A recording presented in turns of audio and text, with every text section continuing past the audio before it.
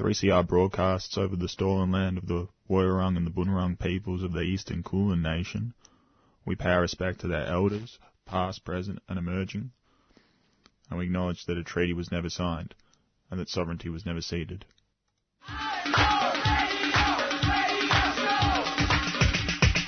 This is 3CR Breakfast. Oh, yeah. Alternative news, analysis and current affairs. Monday to Friday, 7am till 8:30am. Only double. Clap your hands.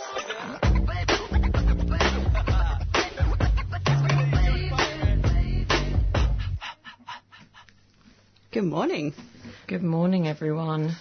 How's everyone today? Good. How are you? I'm well. I had another COVID test yesterday. I've had many, but it was negative, so I'm here. We're in quite a small space right now, so I'm hoping that yours is negative. They came back very quickly that it was just to be sure, it was just a cold. Oh, well, I hope you feel better. Yes. Thank you. I still haven't had one. Really? You've gone all this time and no test? Yeah, I want to have one before this is all over. Yeah, I ended up just having the one, but I was kind of glad to have that one late on. I felt like I couldn't go past without having a single test. Yeah. Missing out on the experience. Yeah, I had one. I don't want another one. It's horrible. I hated it. Yeah, it's not comfortable. It's so uncomfortable. Up the schnoz. Yeah, up the schnoz. Both sides. So what's the idea behind that? Can COVID hide in only one nostril? God knows, but they have to go pretty far up to try and find it. Is it still that same test where they stick that huge thing up your nose? Yes. Oh, it goes down your throat first, and then they go up to orifices. Not sure if that's too early for my grammar this morning. Orify. No, I don't think that's the thing. And it's also Paddy's Day, St Patrick's Day today. Oh, is it? Yeah. I didn't know. Yeah. You're wearing green. I'm actually in a tie-dye green top today, but not for St Patrick. Sorry about that. On Monday it was the March for Justice. Yes, the March for Justice, which was a great turnout, I think, for the campaign across Australia. I managed to get down. How was the energy? It was really high energy. It was really, I think, because of what we've seen in the last week as well with the UK and the peaceful vigil for Sarah Everard, and then the women being arrested there only days before this. I think that just those scenes that you could see unfolding over social media, I think that also heightened to it. It certainly did in my case anyway. I felt like quite emotional when I was there. And then, just lots of people banding together and the energy was great. The speakers were really good too. Obviously Canberra, her Brittany Higgins, Judith, old Monday Breakfast pal. She was there in Canberra as well with her signs and... Yeah, I've seen Judith posting some good signs on Facebook. Yeah. One of them, what was it?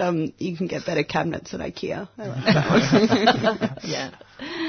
And speaking of the cabinet, did you see Scott Morrison's quote? He said, not far from here, such marches even now are being met with bullets, but not here in this country. That's something he's particularly proud of. It's a triumph, he says. Yeah, I was going to say that, a very low bar to clear. And I actually be happy with that. Actually happened to switch on the TV during that question time in Parliament, and there were various questions coming at him about the march, why wasn't he there, so forth, but all of his answers were very swift, shutting it down or diverting the focus away from the question. Yeah, that seems to be his approach, and I don't think it's working anymore. It's making people more frustrated. Absolutely. And Tanya Plibersek yesterday, I heard her sort of say he just doesn't get it, and I think there's a lot of women around who would echo that sentiment. Yeah, absolutely. There was a good piece in the Saturday paper, if anyone managed to get that at the weekend, where it was a look into the kind of elite private boys' school, and especially kind of looking into the ones that Christian Porter and a lot of the elite kind of politicians went to. and just the segregation of children from such a young age into boys and girls and whatever. This particular article was drawing that conclusion in that they just didn't understand, and they didn't even care about women by the time they left school. Yeah. They've kind of just been told that they were the most important people, and that women kind of were serving the one purpose. And apart from that, they really just didn't care. I mean, that's just what I got from this article. Yeah. But I think it echoes a lot of what I know about people coming from schools like that back home anyway. Yeah, definitely. I feel like it segregates people, and I think it tells you a lot about their lack of empathy, for women, but for a lot of different people, because you're segregated from, different classes, and, you're just surrounded by these other very similar people to you, so it makes sense that they're... But I also think when you put groups of people together, that peer sort of influence also is heightened. So in terms of boys being together, if there's one that's being disrespectful, it's more conducive to others joining the chorus. Yeah, definitely. And we've seen this whole thing is part of such a big picture of misogyny, and we've had, both in New South Wales and in Victoria, we've had several instances of boys' schools who have been caught up in this boys will be boys culture. We had the boys that were on the tram chanting a terrible song. A lot of focus on that. So it's all kind of connected. It hits the media because of a particular incident at a point in time. But if you look back at other things that have happened, it's a big trajectory, and I think you're right. If that's the starting point for a lot of people's education or social influences, then we're likely to see problems when they get older. Yeah. That's their conditioning. Yeah, definitely. Yeah. And there were quite a lot of young kids when I say young kids, they were in school uniform, maybe kind of 13 to 16 years old, maybe, in groups together as well. And that was a mixed bag. So there were like young girls, young boys. I don't know their gender terms, but yeah, they were all there. Which was really great to see, and it felt like they were really united together. It was also quite nice because I was standing behind a group of them, and it really felt to me like it was their first protest or their first time they'd gone on a march, because when they were listening to the speeches and something would come up and you'd shout like shame, they were really shocked and didn't know what to do, and they would be looking around like, what is everyone saying? Like, I don't understand. And then they kind of understood towards the end, and I was by myself, so I think probably I was more observant anyway, so I was just watching them, and it was just really nice to see the younger people come in and learning about the injustice and how to respond peacefully, because it was a really great, like, high energy march, and I think it really did it made its point, and all the speeches were on point, and yeah. And you have some audio from the event? Yeah. So we're just gonna hear some sounds from a band that were in the march on Monday. Maybe we aren't. Maybe we're not going to. Maybe we'll come back to that later. So stay tuned. Stay tuned about the whole Building show. a little suspense. Because this is going to pop up somewhere. Well, while we're looking for that audio, I might just make a mention. We had an exhibition flyer come through from a former 3CR presenter, Claire Land, who now is at the Mundani Balok Academic Unit at Victoria University.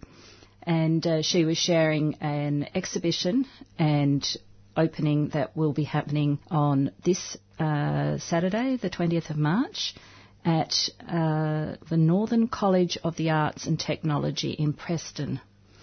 And it's a gathering and exhibition called A Fight for Survival, a collective story about Aboriginal identity, resilience and celebration, commemorating the grassroots fight against the decision to shut down the Northland Secondary College. It's part of the Fuse Darebin Festival. So get along to that if you can. I imagine it will be excellent. And the exhibition's open 2 till 5 on weekends and 9 till 5 weekdays. It'll be on for a week, but the opening is this Saturday at 1 p.m, the gathering, and 2 p.m, the exhibition opening. Fantastic.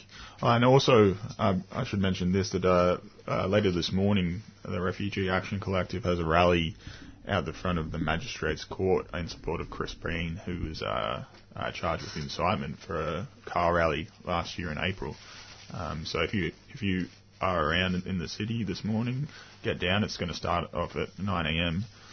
And we spoke to him just after that rally, I think, on the Monday Breakfast show last year. So, yeah, we've been following Chris Breen's story. Exactly. And we'll have David Glanz, who's a spokesperson for the Refugee Action Collective, to remind us of that story and to let us know how things are going this morning. What else have we got? Because we'll start at the end, shall we? So at 8:15, we've got Greg Larson, who's a comedian who's going to be on the Melbourne Comedy Festival this year. So that's a really exciting one because we haven't had festivals in a while. Yeah, exactly. I remember COVID hit just as the comedy festival was about to open last year, so it was a bit tragic. And I've got a wonderful interview with Dr. Vivian Jarrand and Dr. Maria Pallotta Chiroli, who are part of a writers group called the Ascolta Writers, and they're a creative, multi-generational group of women of Australian heritage or Italian affiliation, and they've just brought out their first book. So we'll be listening to what they have to say shortly. Are we going to play the audio, or is it too tricky to get that up? Let's give it one more shot because it would be nice. I'm going to press that button and see what it does. It'll be a nice lead into the women's story. I think so. Yeah, give it a shot. No, unfortunately. Maybe we could load it into the computer and then play it afterwards, but maybe... I think we'll just hop straight into this one. Okay, so Dr. Maria Pallotta Chiroli is an academic, author and activist working on issues of gender, ethnicity, sexuality and family, and she's an honorary fellow at Deakin University. Dr. Vivian Jarrand is a research fellow at Deakin Universities whose studies focus on migration, representations of belonging and resilience to violence. Now, these two women are part of a collective called the Ascolta Writers. And as I said, they're a multi-generational group of women of Italian, Australian heritage or Italian affiliation. The group started a year ago and has just published its first book, a collection of writing, photography and visual arts expressing the women's multiple identities and lived experiences. It's called Stories from the Inside. I spoke to Vivian and Maria last week, just after their book launch in Mildura on International Women's Day, and we had a wonderfully rich conversation. There was so much that these women were able to talk about, and so much that we didn't get time to talk about. But we're going to play as much as possible this morning, and I've divided it up into two parts with some readings from the women in between, so you'll get a taste of their writing. So part one, we'll hear about the women who are part of this Ascolta group and their diverse lived experiences. And then we'll hear about the way the pandemic drew them together and influenced their writing in part two. So here are Vivian Jarrand and Maria Pallotta Chiroli. You'll hear both their voices throughout this interview. And the first voice you'll hear is Maria's. I asked her to explain how the group started. I think the genesis was Capitola's work. She was doing her PhD and collecting stories and writing a collective story.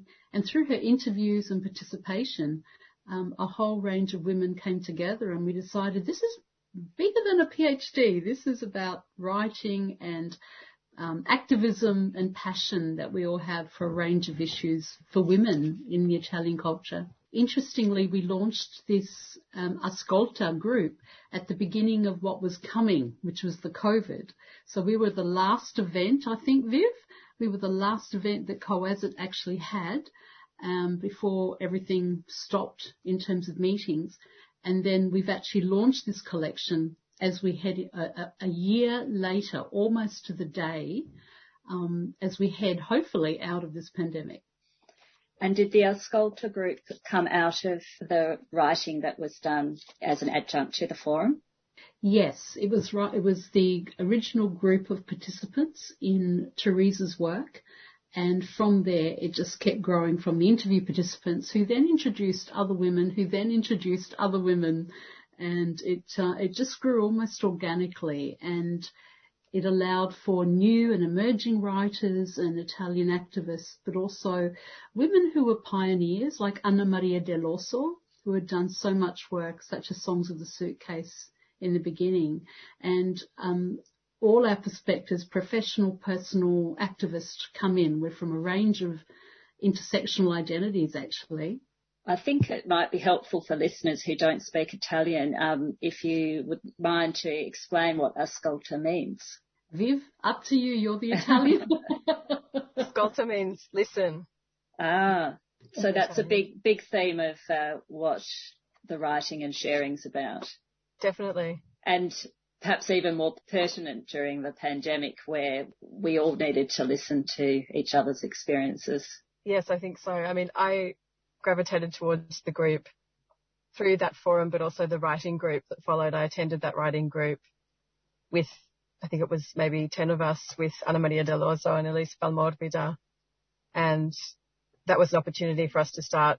We did some practice writing sessions and workshopped those stories. And then that was what led me into the group. And we decided to move online when we could no longer meet in person. And I think it was probably at some point during those meetings fortnightly that we decided to do writing prompts.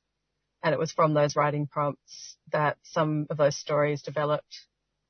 So in those, 2-hour Zoom sessions once a fortnight, the writing prompts led to the stories that you can now enjoy reading in Stories from the Inside. Did you come together broadly to discuss experiences as women and women who are connected to Italy? The writing workshop I attended was for women writing their stories in connection to migration or not. So there were people there who were not necessarily recently migrated, but had interest in the topics. And for me, as a woman and also someone that is not necessarily a migrant, but who has a home in more than one place in the world, those are very compelling themes that I feel a strong connection to.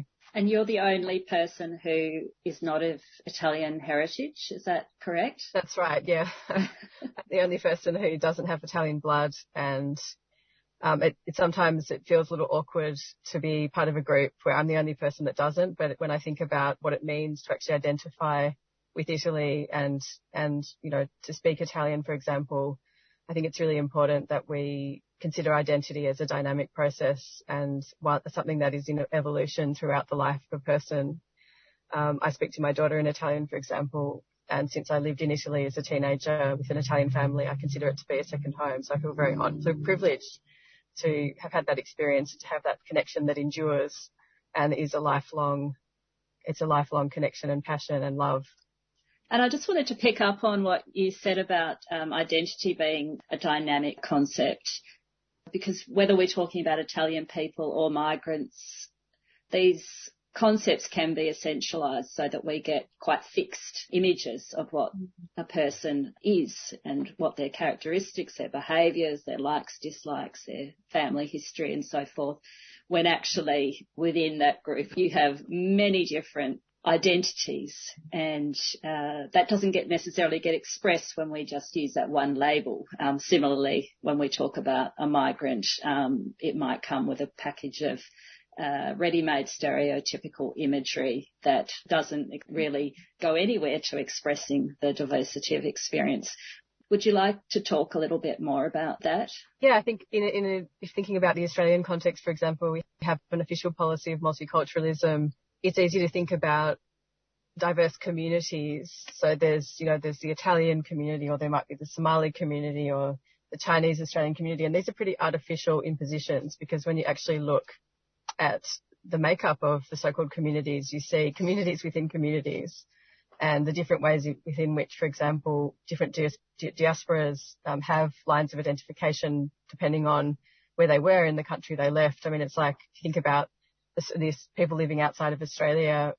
It's not exactly the best example, but someone living in far north Queensland has not probably that much in common with someone living in inner city Melbourne. They're very, very different realities. But when you put, if you put two Australians in another part of the world, in Japan, then the assumption would be these people have so much in common. And yes, they have a common language and a common country, but their life experiences are going to be incredibly diverse. So even though that's a pretty obvious thing to say, it's something that tends not to be part of the stereotype, I think, that comes with some of these multicultural reifications of different cultural communities tends to underestimate, I think, the richness within different cultural backgrounds that we see in Australia. And so I think one of the great things that Ascolta does is to recover that and give voice to some of those, as Maria was saying earlier, intersectional differences that the group is comprised of.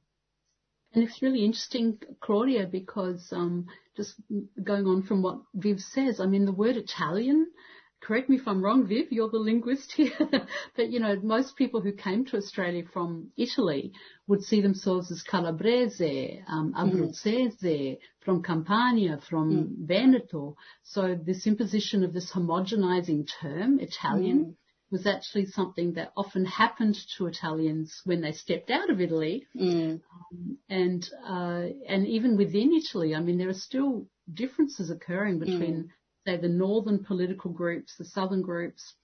From where I'm from, and many of the members of Ascolta are actually from groups of Italians that were called the Black Italians when they were arriving in Australia in the 1920s and 1930s, because we were southerners and close to Africa. So it's for us, it's been very interesting to look at that diversity within ourselves. And also, I think, to cover what might be the underbelly, like there's a saying, and Viv, you probably say it better than me, Italiani sono bravi genti, which means Italians are good people. And while we honour our food and our customs and our joys as Italian women, we're also very conscious of for example, family violence, which Maria Fantasia, one of our members, has written about. We're conscious of the misogyny. We're conscious of the homo, bi, transphobia. And this is something our group really also does. We celebrate, but we also critique our culture. So there's a lot more going on in the contemporary landscape than just pasta and olives. Yes. The conversations we have around pasta and olives. They're two pretty nice things, but there is more. Yeah, but they offer a way into conversations which are very deep and profound and critical, which is great.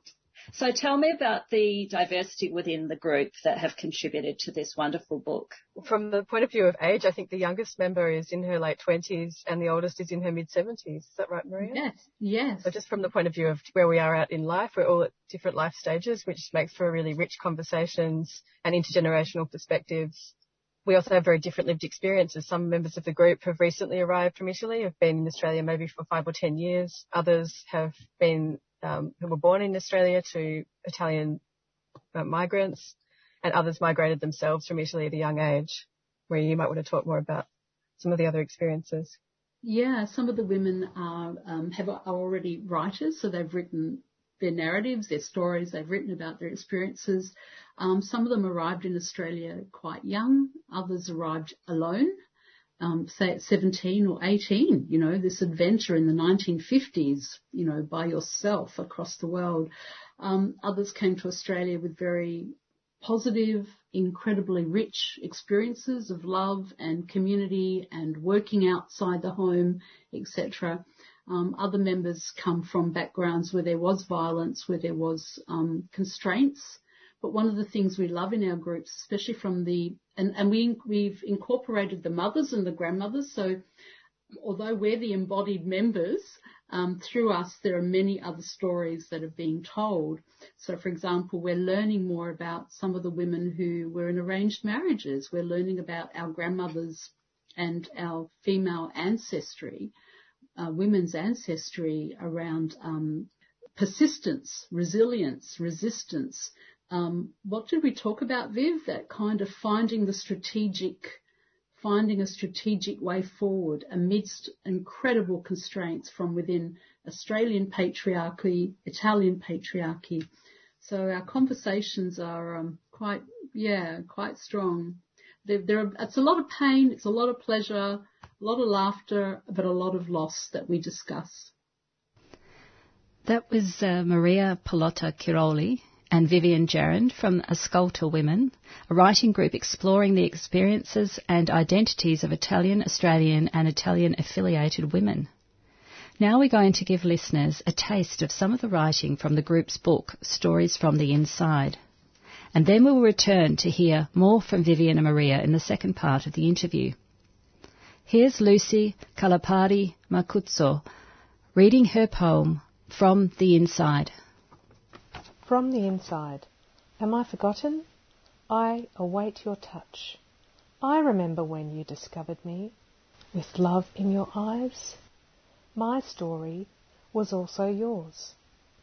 I am the dress that journeyed with Nonna Domenica, your mother Anna, and Uncle Bruno. In 1954, they left their precious families behind. Packed with love in her suitcase, I remember the journey. Long and arduous, the voyage was not without its ups and downs.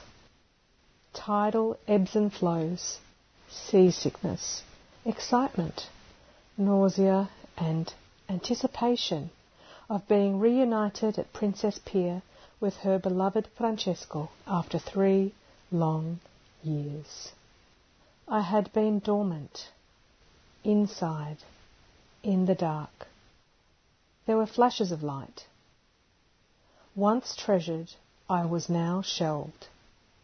I too was in mourning, for she lost him, her beloved son, and I lost her, cloistered away until I was given new life. My silken thread slipped over your skin. You embodied me, and I was part of you. A symbol of hope, of new life, of promise reignited. You rescued me from what seemed like a lifetime in mothballs. I was a connection to her, a thread, a filo della vita. Reactivated, you channeled her through me, a conduit of lives past, reliving, enacting, imagined memories of her and of others in the present. Your intent revived my purpose, your essence so familiar. You wanted to know my story, where I came from, who made me, what was my purpose, from what was I made. La Sarta Giuseppina created me for Domenica, from red and black check, tailored to fit her like a glove, elegantly finished with black velvet collar and cuffs and black crystal buttons. You gave me new life, new hope. Together we made new memories. We sang in unison. But it was short-lived. I had been away too long, too fragile, my threads unravelled, even after care and intervention. Warned not to be worn, reluctantly, you returned me to the darkness, to the inside, to rest. Sometimes you visit and recount my story. I miss your touch and our adventures. Maybe one day we will recreate our magic one last time. And that was Lucy Calapari Macuzzo from Ascolta Women reading her piece from Stories from the Inside. We're going to return now to the conversation with Vivian Gerrand and Maria Pallotta Chiroli about Ascolta to hear how the group responded when the COVID crisis hit. So you came together with this enormous history, both of personal experience and your individual identities. And then you talked and you wrote, and then COVID hit. Did that change the way you connected with each other and the way you shared your experiences and the things you wrote about? I think it made everyone open up. The fact that we were all living in this, to use a very trite term now, unprecedented situation. a situation in which actually made of many of us, particularly those of us in the group who haven't necessarily been in Australia so long, so recent migrants to Australia who were probably accustomed to travelling back to Italy once a year or once every couple of years, it kind of put those people in the group in touch with some of the life experiences of other members of the group who had more permanently, whose parents had more permanently settled in Australia when they were very young. So I think bringing together the different vintages of migrants is something that COVID has done, because it's forced us all to stay put in one place, which was very unusual for the way we were living pre-pandemic. I mean, as I said, I don't have Italian blood, but I was going back to Italy at least once every 2 years. I had planned to go there twice last year for work reasons, but I was someone who was always with another trip on the horizon and always longing and thinking about when I might next go back. And that's gone now. And I'm in a relatively privileged position in the sense that my family is largely in Australia. I have very close friends and a host family in Italy, but my biological parents are here in Melbourne. So I've been very fortunate. But for people that are more newly migrated to Australia, many have parents, grandparents, extended families who are in Italy who they can't go back and visit once a year anymore. So I think that experience has really brought all of us together through the challenge and the adversity that's created. And for many women who live alone, this was an incredible opportunity to keep having these conversations. I think also having people like Dr. Adele Murdolo, who's the director of the Multicultural Centre for Women's Health. So everyone contributed personal and political positions and experiences. So Adele was giving us insights into, as she's written in her piece, the experiences of migrant and refugee women during COVID. Maria Fantasia talked about issues around, as she was writing her book about family violence. Sara Bavato, a lot of us were, for me, having written about my family history in Tapestry, but also having written and been part of the AIDS pandemic, this really brought up issues around hetero privilege, white privilege. It made me go back and reflect on who gets given government abundance and who doesn't when these things happen. So each of us, I think, came to this group with personal, political issues of pain and pleasure. And also the way that we were, what do you reckon, Viv? The way we were able to constantly navigate between talking about food and children and grandchildren and experiences and language and laugh, and then take on these strong issues that were happening in Australia and internationally at the same time, and have some fantastic debates. I think one of the things that struck me reading through the book was, and I think it's important for listeners to hear that how accessible the book is, because while these political and social issues are threaded through to different extents in the individual contributions, there's very much a sense of the everyday as well. And I loved, for example, in your piece, Maria, the way you took a diary approach with sketch notes and so forth. And I wrote down a few of my favourite lines because it shows how simple an act or a moment in time can take us straight into the warmth of someone's home or experience. One of your diary notes begins with, "My days began with a piece of Toblerone from Rob." And we immediately can feel the warmth and the love that comes from sharing chocolate, which is such a universal joy.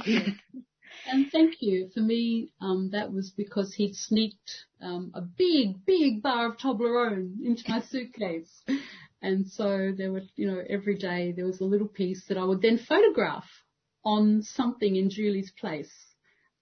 And then in the second lockdown I did, that was taken over by memes of the cat. So those, I think the everydayness is the accessibility.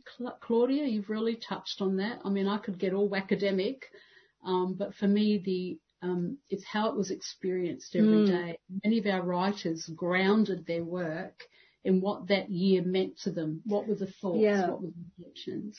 And there are stories that talk about pets and the reflections that come with time spent in one place.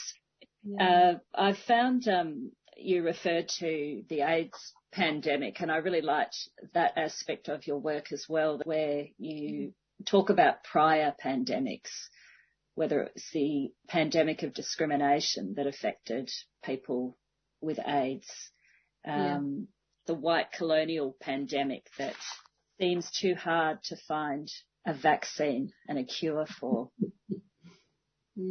Yeah. For me, as I said, I think for me it was about reflecting on white privilege, reflecting on straight privilege, reflecting on first world, in inverted commas, privilege was very important. And I guess I had a lot of time to do that. And at the same, sitting and reading and taking care of my mum. But it was also because I was working on the Australian LGBTIQ Multicultural Council report, AGMC report. So those things were head on. And it was also because my first book was Someone You Know, and it still raises money for Bobby Goldsmith Foundation, but it was my friend John who set me on this course of writing. And I think I wanted to honour that, and this pandemic has really thrown up those horrible discrepancies and inequities within who gets, and I think Adele's piece, Monica's piece, there were some pieces in there that really, Adele asked that question straight out in her piece. Hey, Viv, if this had happened in the late 50s, if this had happened in the 1970s, it would have been our Italian migrants doing shift work, running from job to job, going to work with a cough because they needed to put food on the table. Because the other thing we were challenging in this is the racism within the Italian community against other emerging migrants. So thanks for pointing that out, Claudia. It was very important for me to take that broader view. There's a wonderful image in the book, along with the writing. There are many photographs and pieces of artwork representing different experiences and expressions of experiences. But there's one of a piece of brickwork in a Box Hill home. There's a line there about cracks, and the pandemic was all about exposing cracks. And I think, Vivian, you pick up on that in your piece called Pandemic Hands.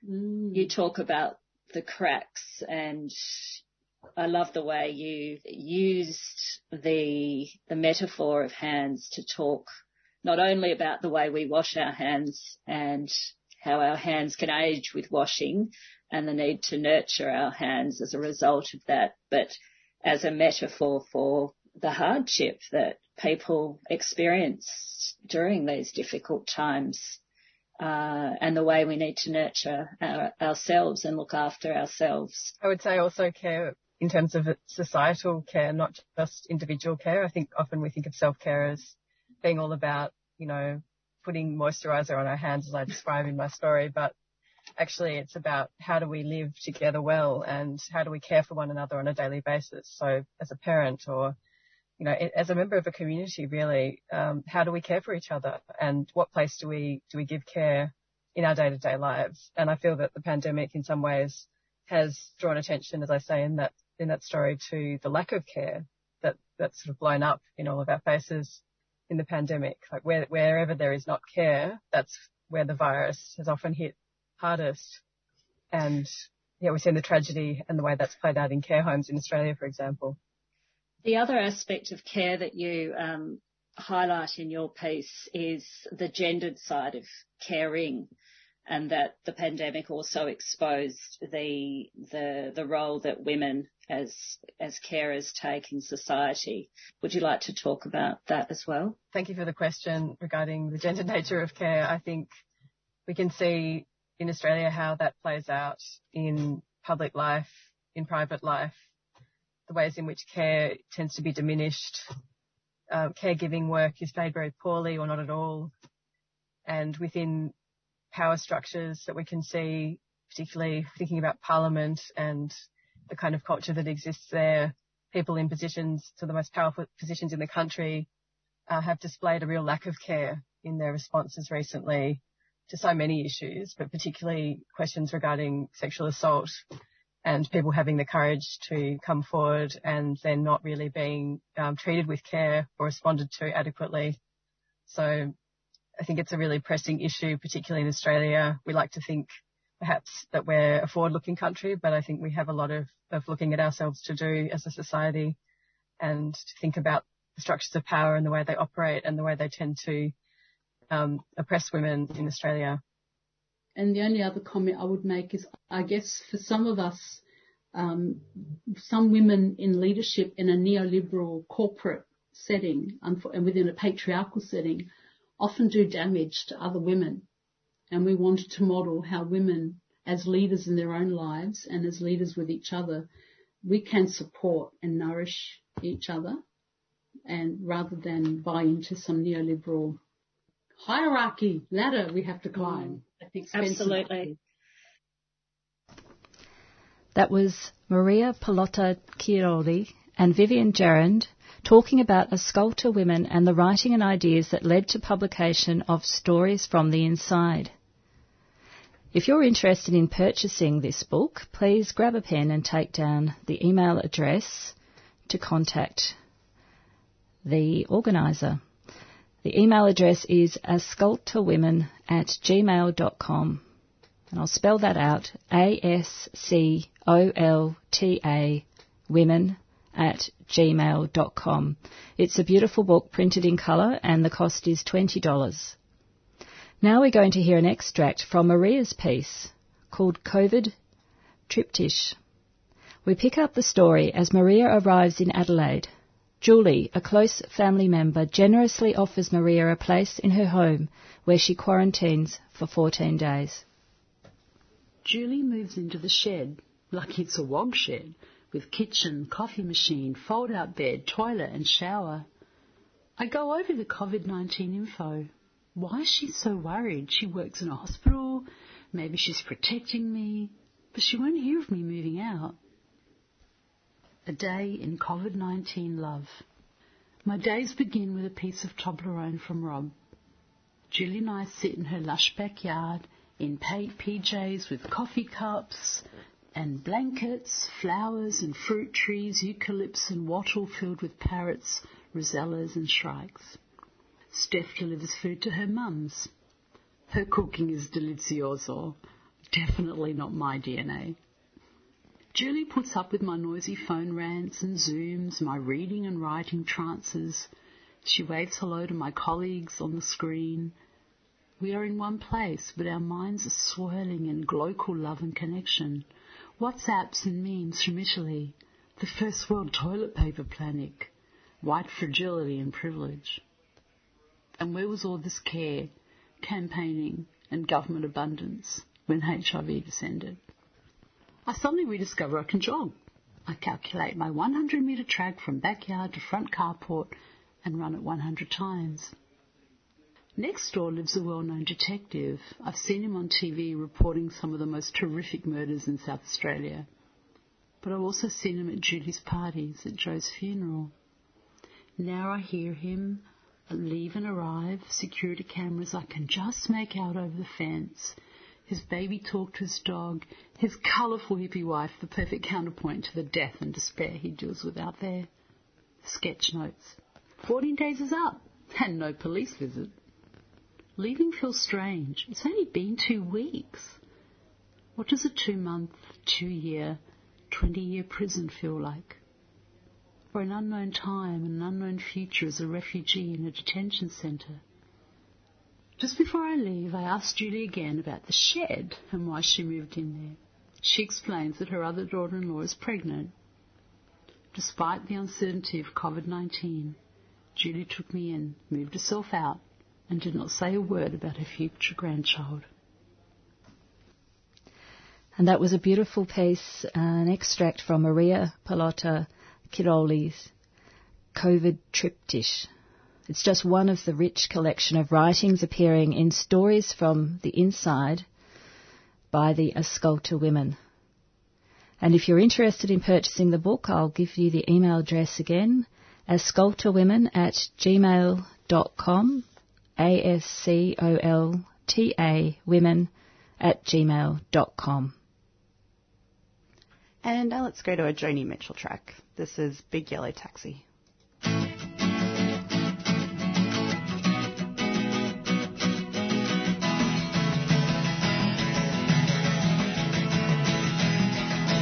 They paved paradise, put up a parking lot with a pink hotel, a boutique, and a swinging hot spot. Don't it always seem to go that you don't know what you've got till it's gone? They paved paradise, put up a parking lot.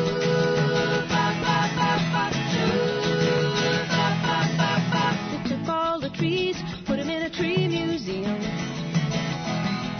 and they charged the people $1.50 just to see them. Don't it always seem to go that you don't know what you've got till it's gone? They paved paradise, put up a parking lot.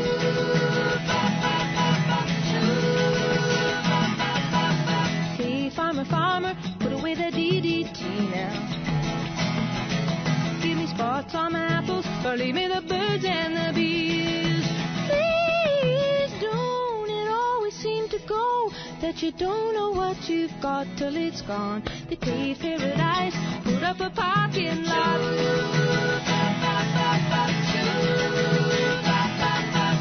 Late last night, I heard the screen door slam, and a big yellow taxi took away my old man. Don't it always seem to go that you don't know what you've got till it's gone? They paved paradise, put up a parking lot. I said, don't it always seem to go that you don't know what you've got till it's gone? They paved paradise, put up a parking lot. They paved paradise, put up a parking lot. They paved paradise, put up a parking lot.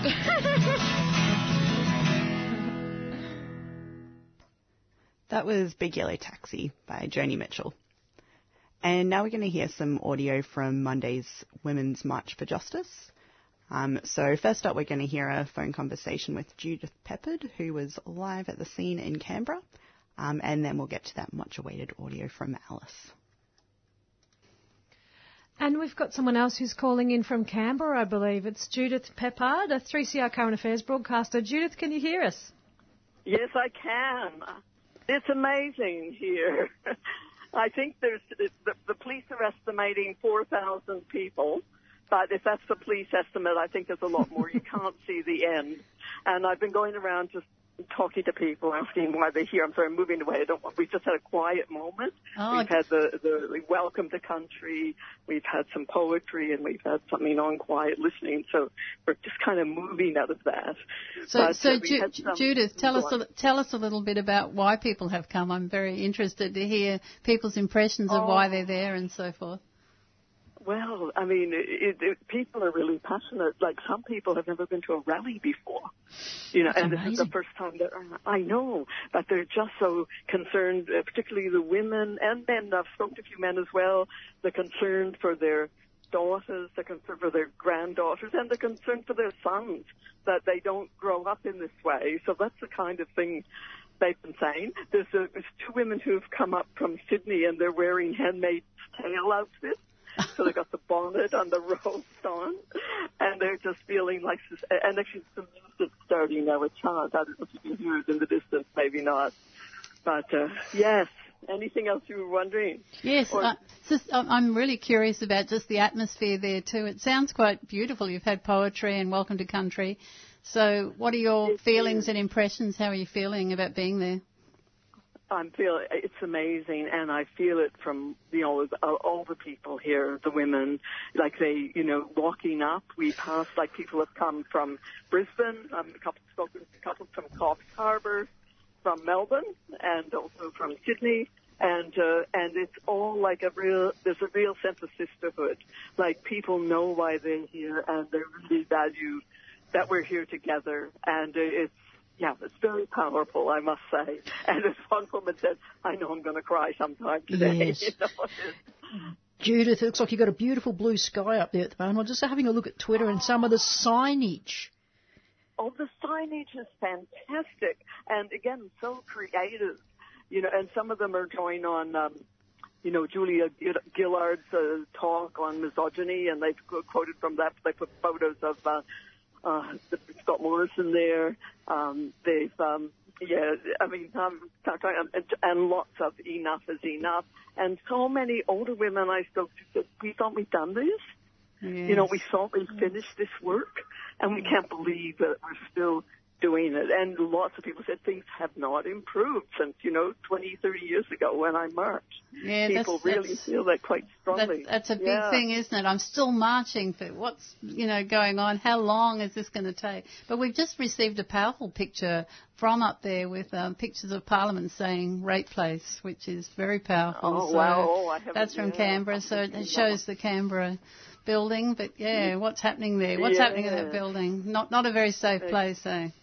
No, not a safe workplace at all, for sure. And I don't know if you saw, I think when Sally McManus arrived in Canberra, there was someone at the airport with a sign, "Beware the Ides of March," Scott Morrison. And if you know, the Ides of March, of course, is when Julius Caesar was murdered. And I just thought it was just a wonderful poster, but I don't see it here today. But it could be, because there's just so many. Yeah, and the day, it's beautiful. I mean, and you know what? It's going to rain all the rest of the week. Well, the goddess is up there looking after us, I think. Yeah, good stuff. Yeah. Now we've received various pictures from the placards up there. They look really imaginative, and it seems like there's a real atmosphere. Lots of different women, young women, old women, different nationalities. So good stuff. Yes, I spoke to some women from the ANU and men Student Association. And, and people are, there are people here, like one of those women said, I've had this happen to me. I don't want it to happen to anyone else. And that's why I'm out. And, different cultures, backgrounds. It is amazing. Young, all ages. Well, thanks so much, Judith, for that call. That was great to hear what's happening up in Canberra. Have a good rest of the day. Tell us, good one. Thank you. It's going to be amazing. Yeah, thank you so much. Bye. Okay. Thank you. Bye. Thanks, Judith.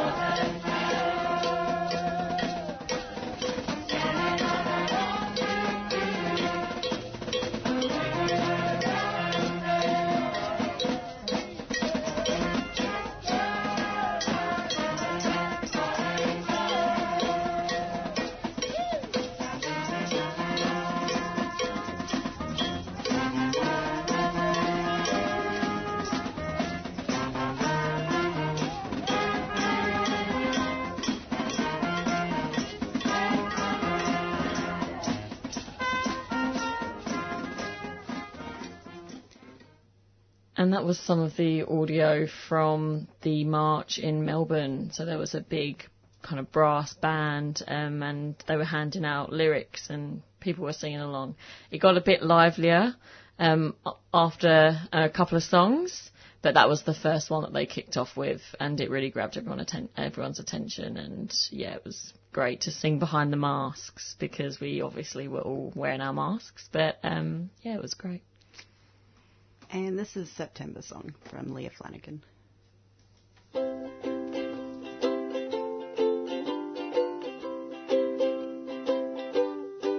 setting sun sinks later in September, and in my home every day it's overseen. A palette of colors, they wash across the skyline. They're never the same, but always as beautiful as the last.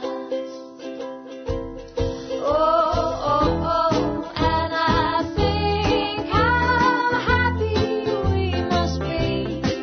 We're in a tiny boat, waiting on a settled sea. How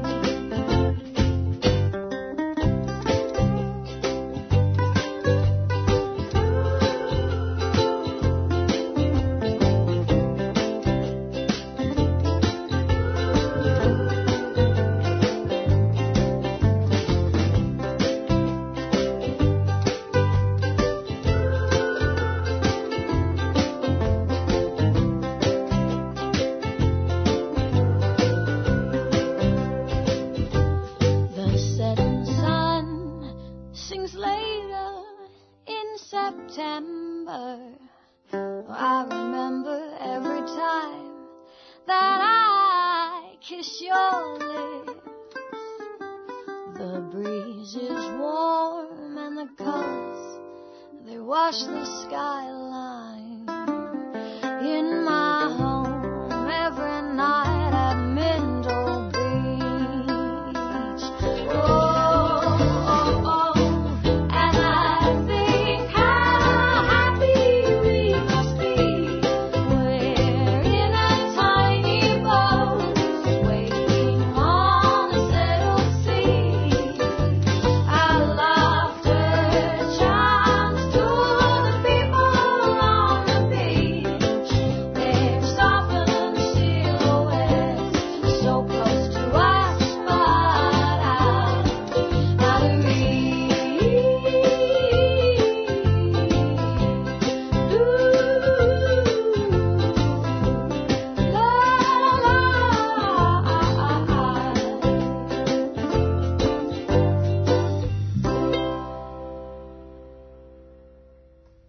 That was September Song from Leah Flanagan. You're listening to Wednesday Breakfast on 3CR. I'm Paddy, and now we're going to speak live with David Glanz from the Refugee Action Collective. Today from 9am there is a rally at 233 William Street in the CBD in support of Chris Breen. Thanks for joining us on the show this morning, David. Yeah, it's a pleasure. How are you? Very good. Many of our listeners will be aware, but could you tell us why Chris Breen is in front of the Magistrates Court today? Well, Chris has been charged with incitement, which means he was, the police say that he was inciting a good safe car convoy organised by the Refugee Action Collective to the Mantra Hotel in Preston on Good Friday last year. And I'm sure listeners know that until just before Christmas, there were more than 60 refugees being held in the Mantra, effectively in prison, in detention, and the Refugee Action Collective wanted to organise a convoy to raise their spirits, to tell them they weren't on their own, and to raise the importance of them being freed into the community. And David, in the last couple of months, we've seen a lot of those refugees who were in hotel detention finally freed. How does that feel? It's absolutely tremendous. The smiles on their faces are a delight to behold, but we need to be aware that there are still people locked up for no apparent reason. The federal government is completely arbitrary and cruel in the way that it's treating these men and women. Some have been released, some haven't been released, and we are continuing the fight. I would urge everybody here not just to support our rally this morning, but to come to the Palm Sunday rally on March the 28th at the State Library at 2 o'clock in the afternoon. That's going to be a very important opportunity to show refugees that we're with them. We're calling for freedom, but we're also calling for permanent rights for all refugees who have been freed, because the ones who have been freed, they're on 6-month visas and they can't study and they can't access JobSeeker. And it would be great to see a crowd today at William Street to show our support. What have you got planned for today's rally? We'll be speaking out in solidarity with Chris. We'll have banners there, I know, from the Refugee Action Collective, from unions, including Chris's own sub-branch of the Australian Education Union. The Defence Campaign has had tremendous support from unions, from MPs. The entire Victorian Greens party room has signed up to the Defence Campaign, and hundreds of other people. So if Chris is found guilty today, and that's always a possibility, we will be stepping up the Defence Campaign. He will be appealing, because if he is guilty of a criminal charge of putting up a Facebook event for a COVID-safe event, then all of us, as activists in unions, in community groups, environmental groups, women's groups, all of us are at risk of being attacked by the police with the charge of incitement. That's a very good point. And for people who can't attend today's rally, how else can they show support for refugees and for the Refugee Action Collective? Well, you can actually follow today's court event. If you go onto Facebook and look for the event, search for Refugee Action Collective. We have a Facebook event. There's a link to the online site, so you can actually follow the case live when it begins at 10 o'clock. And as I say, we meet every Monday. You can find us on Facebook. We'd love to see new faces in the campaign. And then come along on March the 28th, which is, less than 2 weeks away now, for the Palm Sunday rally. We want thousands out on the streets 2 o'clock at the State Library. Fantastic. Thanks for coming on the show this morning, David. Okay, pleasure. Enjoy the rest of your day. Thank you. Earth Greetings have been making sustainable beautiful since 2003.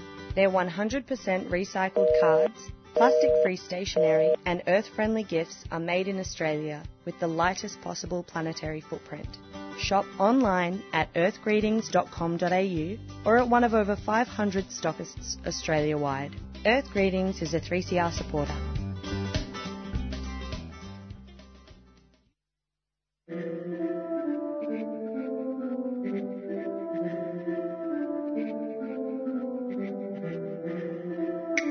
Tunggul jaya kapna balparik.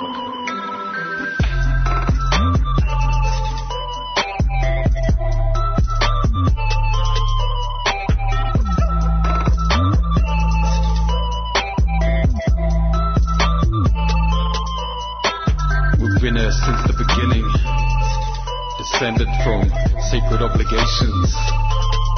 We still stand by those. As we dream in the now.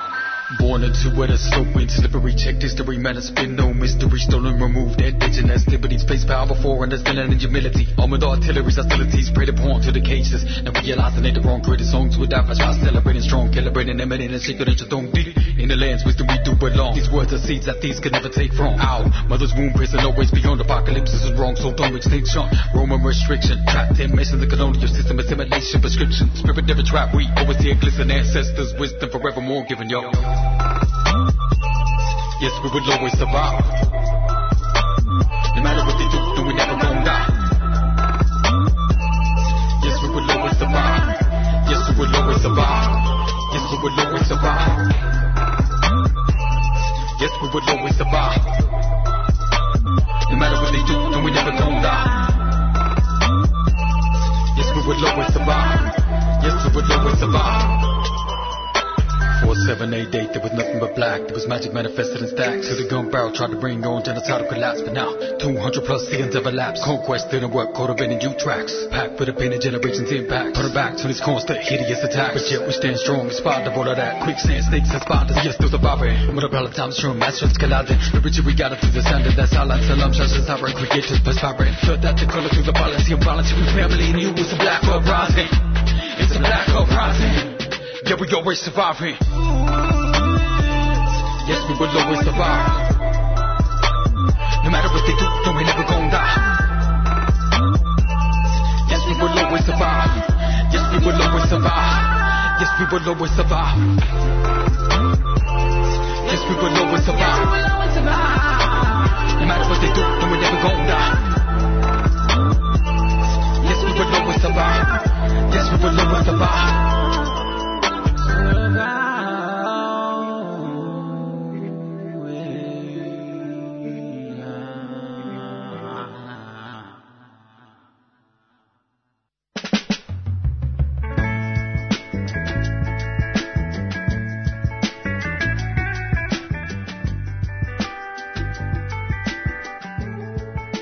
Friends of the Earth Food Co-op is open. Get fresh produce and support local farmers and keep our grassroots community thriving through these unusual times. Organic veggie boxes and click and collect now available. Visit www.foefood.org/click-collect to place your orders. Or pop in store at 312 Smith Street and see how we're adapting with our new physical distancing layout. Shop organic and buy local. Made easy at Friends of the Earth. A proud 3CR supporter.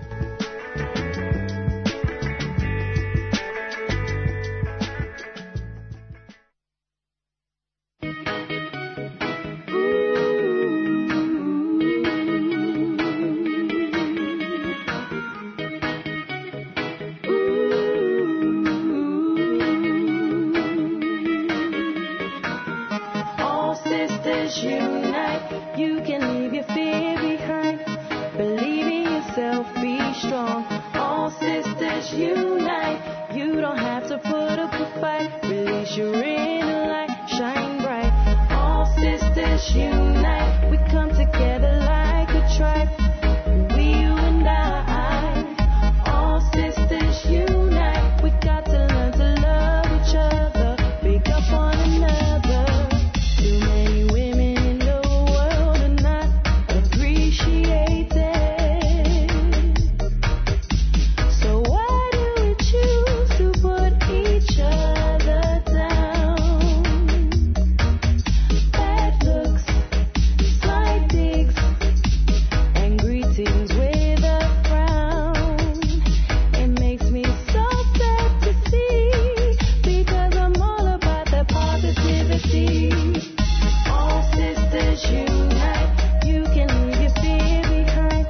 Believe in yourself, be strong. All sisters unite. You don't have to put up a fight. Release your inner light, shine bright. All sisters unite. We come together like a tribe. We, you and I. All sisters unite. We got to learn to love each other. Wake up one another. Us women are beautiful creatures. So let's let our actions reflect that. Leave the negativity in the past. Let's not take a step back. More love, more life, good vibes. Let's stand together as one. That's how we belong. All sisters unite. You can leave your fear behind. Believe in yourself, be strong. All sisters unite. You don't have to put up a fight. Release your inner light, shine bright. All sisters unite. We come together like a tribe. We, you and I.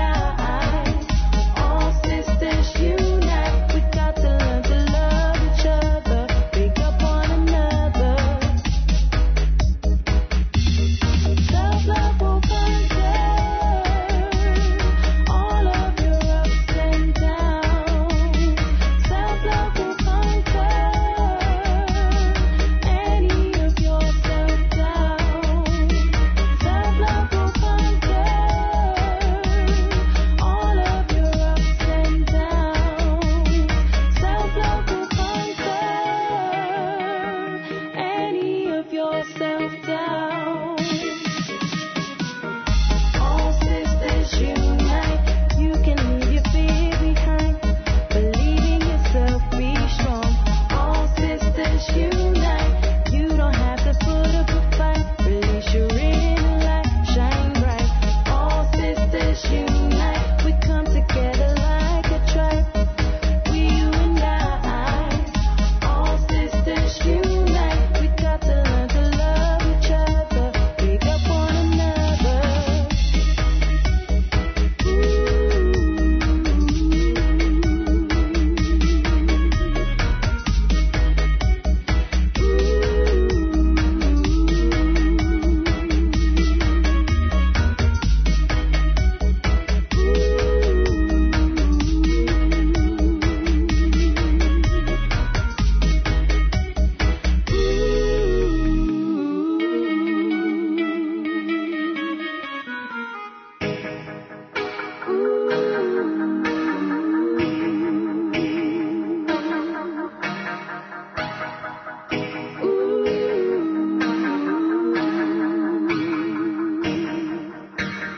All sisters unite.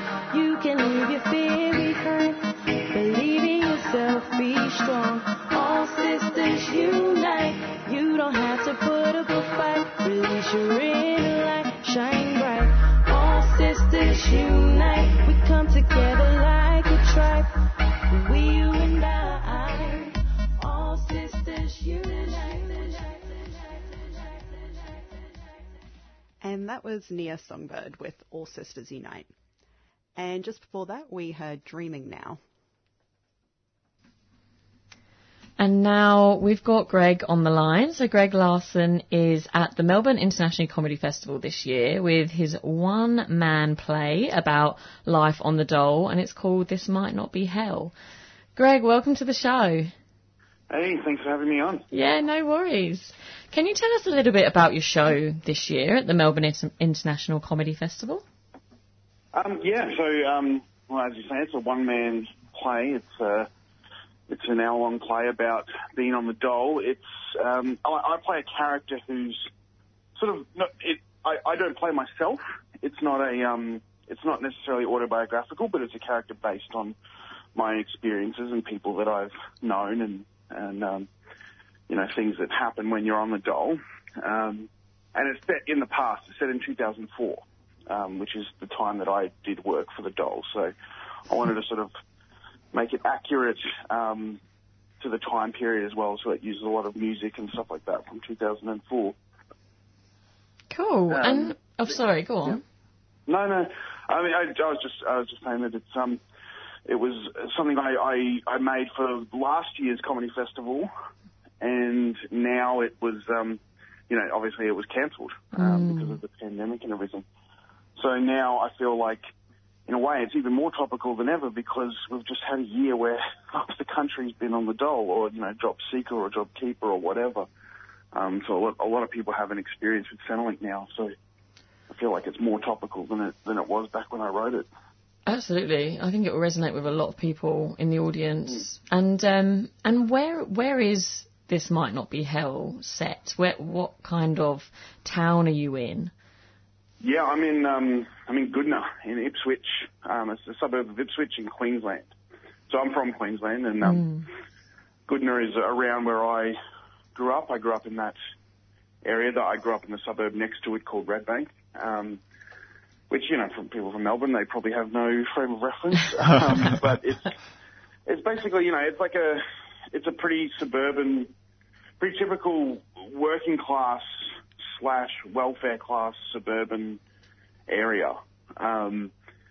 It's the kind of place it's a bit rough. It's a bit, there's a Centrelink and a cash converters right next to it kind of thing. It's that kind of neighbourhood. So I've set it up there, I performed it once up in Queensland, and people seem to respond well to it. So. Oh, well, that's good, sir. That must have been quite a relief. Yeah. Well, people seem to get some of the local references and all that kind of stuff, which down here might not, make as much sense. But that being said, it's not really. It could be anywhere. It could be set anywhere in Australia. That's the sort of the point of it. And it's set in 2004, and like you said, it's based on some of your own experiences. And so with your own experience with the welfare system in Australia, did you find much of it funny at the time, or is it something that upon reflection you can kind of either laugh at your own experience or just those moments that happened while you were on the welfare system? Yeah, I mean, it's never funny at the time. No. It's not funny when you're...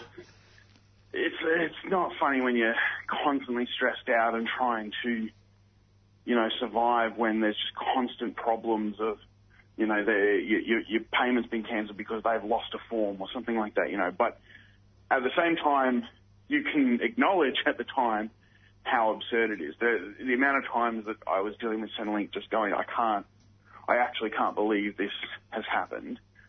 You can at least acknowledge, I'll probably laugh about this one day, but at the time, no, it's not funny at all. But the system is so absurd and so ridiculous that it's hard not to find it funny in retrospect. Yeah, absolutely. And were you in comedy in 2004? No, not at all. I was back then. I was in a couple of punk bands and stuff. I was heavily into music, and music was what I was pursuing. I hadn't even thought that I was going to be a comedian at that time in my life. And it was sort of... And that's the other thing, too. I wanted to write a show. I didn't want this to be a show about a struggling artist or anything like that. Mm-hmm. The main character, James, he's not someone who's in the arts or anything like that. It's not a story about the arts. We've seen a lot of stories in the last year or a couple of years of people in the arts and in the arts world and in the media world, and I wanted to get away from that. So this character is kind of like, it's based on me, but someone who doesn't have my same background and upbringing, I guess, and who isn't in the media or isn't in the arts. Yeah. And so how did you get into comedy?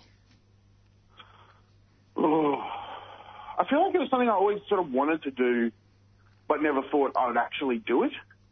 I mean, like, I always felt like, oh yeah, doing stand-up would be cool, and I always thought about making sketches and stuff. And when YouTube got really big, I thought, you know, like for fun, I could make sketches and things.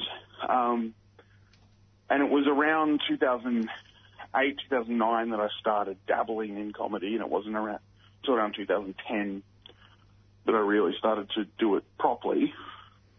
But yeah, it was around then, and it was just because, it was literally because I worked with a guy at this, just while I was at uni, I had this, sort of, casual job, and one of the guys I worked with kept talking about how he wanted to try stand-up, and him and I talked about it a bit, and then we both decided to do stand-up comedy as a bit of fun one night, and yeah, and then we both just kept doing it, and he's now continues to be a good friend. He works in TV. He's a mate of mine in Sydney, and yeah, that's sort of how it all happened.